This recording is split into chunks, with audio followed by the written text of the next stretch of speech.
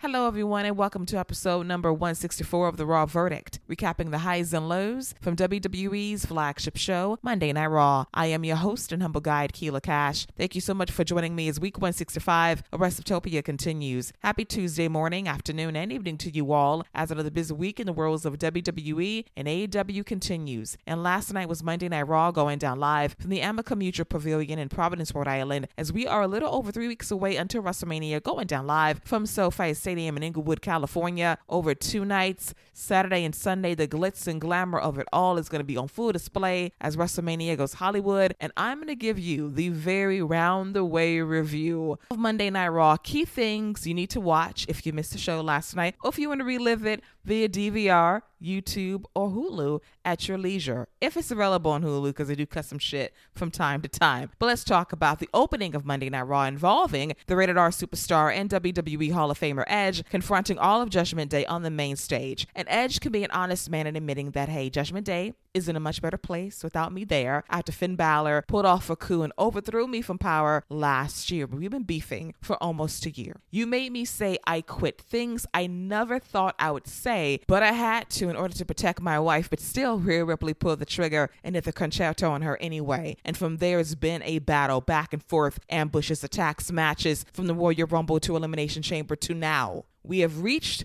the end of the road. WrestleMania is the final destination, and my time is running short because I've been through WrestleManias in front of no one, in front of screens at a Thunderdome, and now I want something from you. Finality. I want this to end on the grandest stage of them all, because we've been through hell and back. And what better way than to end things than inside hell in a cell? And the fans pop for that. And Finn Balor is all about going to hell because he went to hell and hell spat him out because they cannot handle his demons. And that was a bar, not gonna lie, by Prince Balor himself. And the match is official. It will be Finn Balor versus Edge inside Hell in a Cell at WrestleMania. And my hope and prayer is that maybe the cell will not be red. It'll go back to its original color from the 90s and early 2000s, because that is the aesthetic I appreciate the most over the blood red color scheme. But we'll see how it shakes out heading into WrestleMania, as we have not had a Hell in a Cell match on the WrestleMania card since probably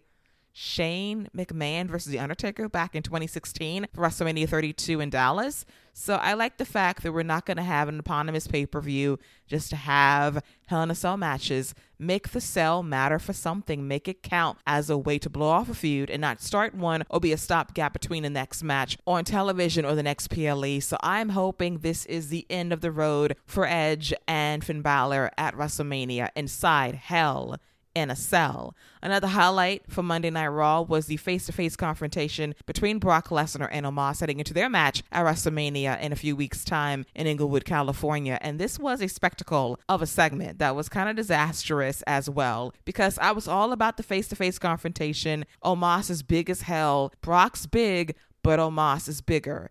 And the fans were eating up the stare down. Brock tried to suplex Omos. It did not work. And the one spot they had to do was Omos clotheslining Brock Lesnar over the top rope. And that was a struggle. Their match at WrestleMania is going to be something, because all Brock has to do is suplex his ass a few times and lift him up for an F5. That's the money. That's the draw. That's the moment. But to not execute the one thing you needed to do right for this angle was telling in a lot of ways. But this is Brock's wish over Bray Wyatt at WrestleMania, and we'll see how it shakes out in a few weeks' time. Next up was Cody Rhodes versus LA Knight. This match was solid. We had a scary moment when Cody delivered a knee strike to LA Knight, got caught with a kick to the face by LA Knight as Cody went for a dive on the outside. And LA Knight follows things up with a beautiful vertical leap on the top rope and delivers a superplex to Cody off the top rope. But in doing so, Cody lands very awkwardly on his shoulder. I was scared for him. As we went to commercial break, we come back and Cody goes for a delayed vertical suplex, but LA Knight counters that into a DDT. Cody makes his comeback, lands the Goldust punch and the disaster kick, followed by the Cody cutter, which was beautiful as usual, followed by the crossroads to LA Knight for the 1, 2, 3. After the match is over, Cody cuts a very impassioned promo about how he's been warned to stay out of bloodline business, but he reminds Paul Heyman and most importantly Roman Reigns, I don't work for the bloodline. I don't answer to the bloodline. If I want to be an ally to Sami Zayn, I will do so. If I'm going to stand alongside Kevin Owens and fight beside him, I will do so. But this goes to the very root of what the true issue is. Because Paul Heyman doesn't want to make this personal, but it's been personal for me since I was 21 years old, the moment I stepped foot in WWE as a full-time performer on the main roster. The cameramen here are the cameramen back then as well that filmed me every step of the way.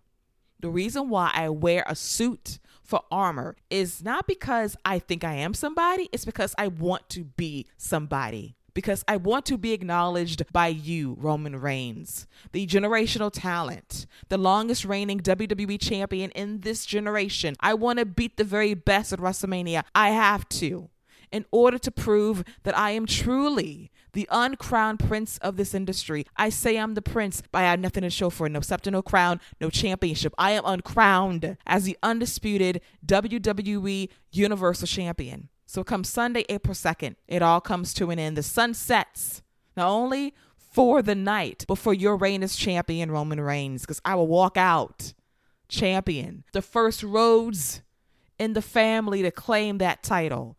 And Cody was impassioned. He was emotional.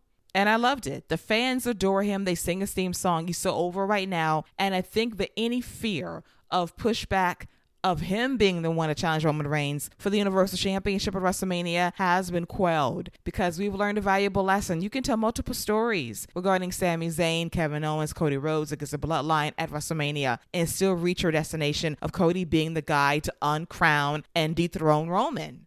And it makes sense. Now, I know Sami Zayn was hot, and I love Sami, adore him, but I knew what my end game was. Tag team titles at WrestleMania. I never pivoted from that. And I had moments of whether the fans would feel some kind of way, but I have to give Paul Levesque credit. He finessed the fuck out of this beautifully. And Cody's over, Sammy's over, Kevin's over, the Bloodline's over, everybody is fucking over heading into WrestleMania. And we got all of these stories colliding over 2 nights. And it makes perfect sense. And Cody is the guy for this moment. He was meant for this, built for this, and it is going to be meant to be when it's all said and done at WrestleMania Night 2 going down live from SoFi Stadium in Inglewood, California, with the pyro battle of 2023 between Roman and Cody, because good Lord, their entrances are going to be extravagant to say the least. Another highlight from Monday Night Raw was actually a good bounce back week for Austin Theory after getting cooked, baked, flambéed, and ethered by John Cena on the mic last week in Boston, as he kind of read the Street Profits backstage for not being on the WrestleMania card and saying, which one of you has more heart? You, Angelo Dawkins, or you, Montez Ford? You, the jokester, the one who has the one-liners, who doesn't take anything seriously, the one who's a flash in the pan, fly by night. Won't be much in the long term, but your guy, Dawkins,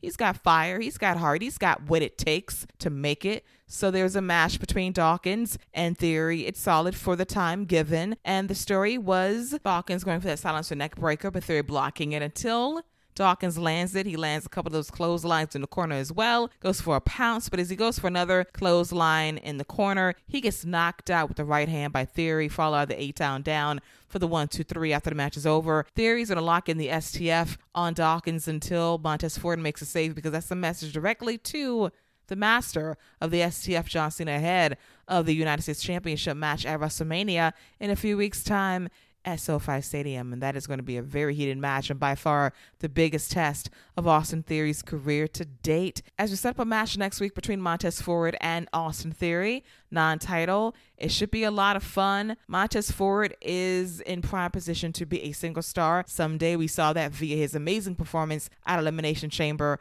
last month in Montreal. The crowd was rocking with him. They saw a star on the rise, and I hope that's the case post-WrestleMania season as well. Even though I love the Profits, I think they can both survive on their own if given comparable pushes, of course. Next up is WWE Hall of Famer Rey Mysterio coming down to the ring to thank the fans for always having his back, for being supportive and rocking with him for the last 20 years in WWE specifically, but throughout his entire career when he started in the game at 14 years old, which is crazy to think about, but he's been in the game for well over 30 years, putting in that work as one of the elite luchadors to ever do it in this industry, which leads to Dominic Mysterio coming out to say, hey, Dad, congratulations, Hefe, because you did all of this at my expense, because you were never there for me as a kid. You always put your career ahead of me. 8th grade promotion, you were wrestling at WrestleMania. When it was time for my 16th birthday, I wanted a Mercedes like my friends. You gave me a BMW, not even the M-Class series. That's how little you thought of me. But you go ahead and have your WrestleMania moment. You be a Hall of Famer. You have your moment in the sun. But how about this? How about you and me have a match at WrestleMania? And Ray refuses this offer. He is not going to fight his son, and he walks away. And Dom calls him a coward. He basically tells the fans, is this your king?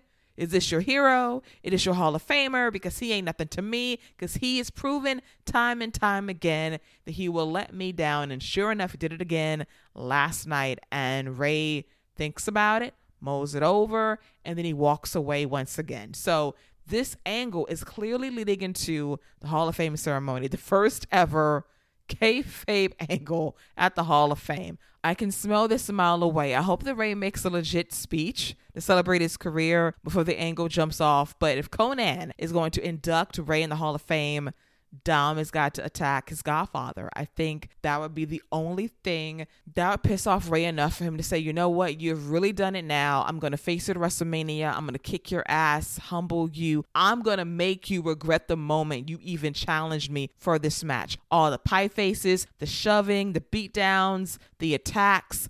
I am going to absolutely send you to the woodshed and whoop that ass accordingly. And I would love to see it. It's a big test for Dominic because it's your dad you're facing, a legend in the game. And you gotta go beat for beat. I hope it's a good match. I've wanted this for a very long time, prayed for the turn for Dom. It happened last year, and he has grown into a very good heel character. The jail stint for 5 Hours of County has been hilarious, into this full-term stint behind bars that Corey hypes up on commentary like nobody's business. I do love that aspect of the storyline, but it's going to come down to what they do in the ring at WrestleMania as father and son. The heat will be there. Will the moves be just as good and smooth and meaningful at the end of the day? That's the true test. But props to Dom, because he was shaky at first as a heel, but he found his footing in due time. And WrestleMania will be his biggest test to date against a father who is deemed a legend in this business for a very good reason. And now it is time for our main event, involving Kevin Owens versus Solo Sikoa in a street fight. Kevin had his jeans on ready to go, and this match basically took place during commercial break. We had some highlights here and there with Kevin Owens teasing a table spot, and then Solo takes his table away as he sends KO over the announce table as we go to commercial break. We come back and we have Kevin Owens setting up some chairs in the ring as the seats face each other, and you know there's going to be one hell of a bump somehow, some way. So we have Solo and Kevin Owens fighting for position on the top rope. I'm thinking, oh God, superplex, maybe a fisherman's buster by KO. What the hell is going to happen? But Solo does regain control, and he's going to toss Kevin Owens back first into the chair structure on the seats. Horrifying bump. The fans chant holy shit, but Kevin Owens immediately shakes it off, lands a splash against the barricade to Solo, and they're fighting through the crowd backstage. And then the Usos were lying in wait in gorilla position to super kick KO, and they're fighting back to the ring. Owens is dragged down the ramp in the ring where Solo hits the Samoan spike on KO for the 1, 2, 3. It was a nasty Samoan spike as Kevin Owens was coughing up blood. It was a little graphic to wrap up the show, with the bloodline sitting tall on the main stage. And that wraps up Monday Night Raw, the abridged version. For your listening pleasure, other highlights include Seth Rollins making quick work of Baron Corbin. This guy needs a repackaged post-WrestleMania season stat because the losing streak is pretty damn sad at this point. Where Bianca Belair beat Chelsea Green despite interference from Carmella.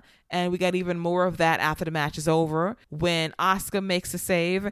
And it will be Asuka and Bianca Belair versus Carmella and Chelsea Green next Monday. And it will be the can they coexist angle between Asuka and the Raw Women's Champion Bianca Belair with 2 weeks to go until WrestleMania. At that point, Bronson Reed splashes Elias in decisive fashion. We have Otis joining Maximum Male Models for reasons. It was a cute segment, not gonna lie. And we have Trish Stratus getting jumped by Damage Control backstage, 3-on-1. She has a bump on her head, but she's ready to fight back heading into the match of WrestleMania between Damage Control's Bayley, Io Sky, and Dakota Kai versus the WWE Women's Tag Team Champions Becky Lynch, Lita, and fellow WWE Hall of Famer Trish Stratus, and that should be a lot of fun at the biggest show of the year. Here's hoping the tag titles are defended that weekend somehow, some way. And this wraps up the ancillary notes from last night's Monday Night Raw going down live in Providence, Rhode Island. A solid show, not the greatest, but loved Cody's promo. Thought that was a highlight. And of course, Kevin Owens' words bite him in the ass when he told Cody and Sammy, to a lesser extent, I got this, leave me alone, I can beat the bloodline on my own. But guess what? His ass got beat 3-on-1 by the bloodline. So I think he needs some help. With 2 weeks to spare until WrestleMania, here's hoping the KO Sammy reunion happens with a couple of television shows to spare before WrestleMania. And on that note, this wraps up episode number 164 of The Raw Verdict, recapping the highs and lows from WWE's flagship show, Monday Night Raw. I hope you enjoyed it. As always, you can follow me on social media at Lady Wrestling X on Twitter. They can find me tweeting about these podcast shows that drop in the semi-daily, recapping Monday Night Raw, NXT, AEW Dynamite, Friday Night SmackDown on Fox, and AEW Rampage on TNT. You know what to do, such Restopia, and follow me on Apple Podcasts, Amazon Music, Audible, Google Podcasts, Buzzsprout, iHeartRadio, Stitcher Radio, TuneIn plus Amazon Alexa, and Spotify. I'll be back tomorrow morning with episode number 104 of the NXT Nightcap, recapping the highs and lows from WWE's developmental brand. Hopefully it drops. If not, charge my head and not my heart. Depends how the show goes tomorrow night. But until then, enjoy your Tuesday. Stay safe out there and don't forget to wash those hands. See you later, boys and girls. Take care.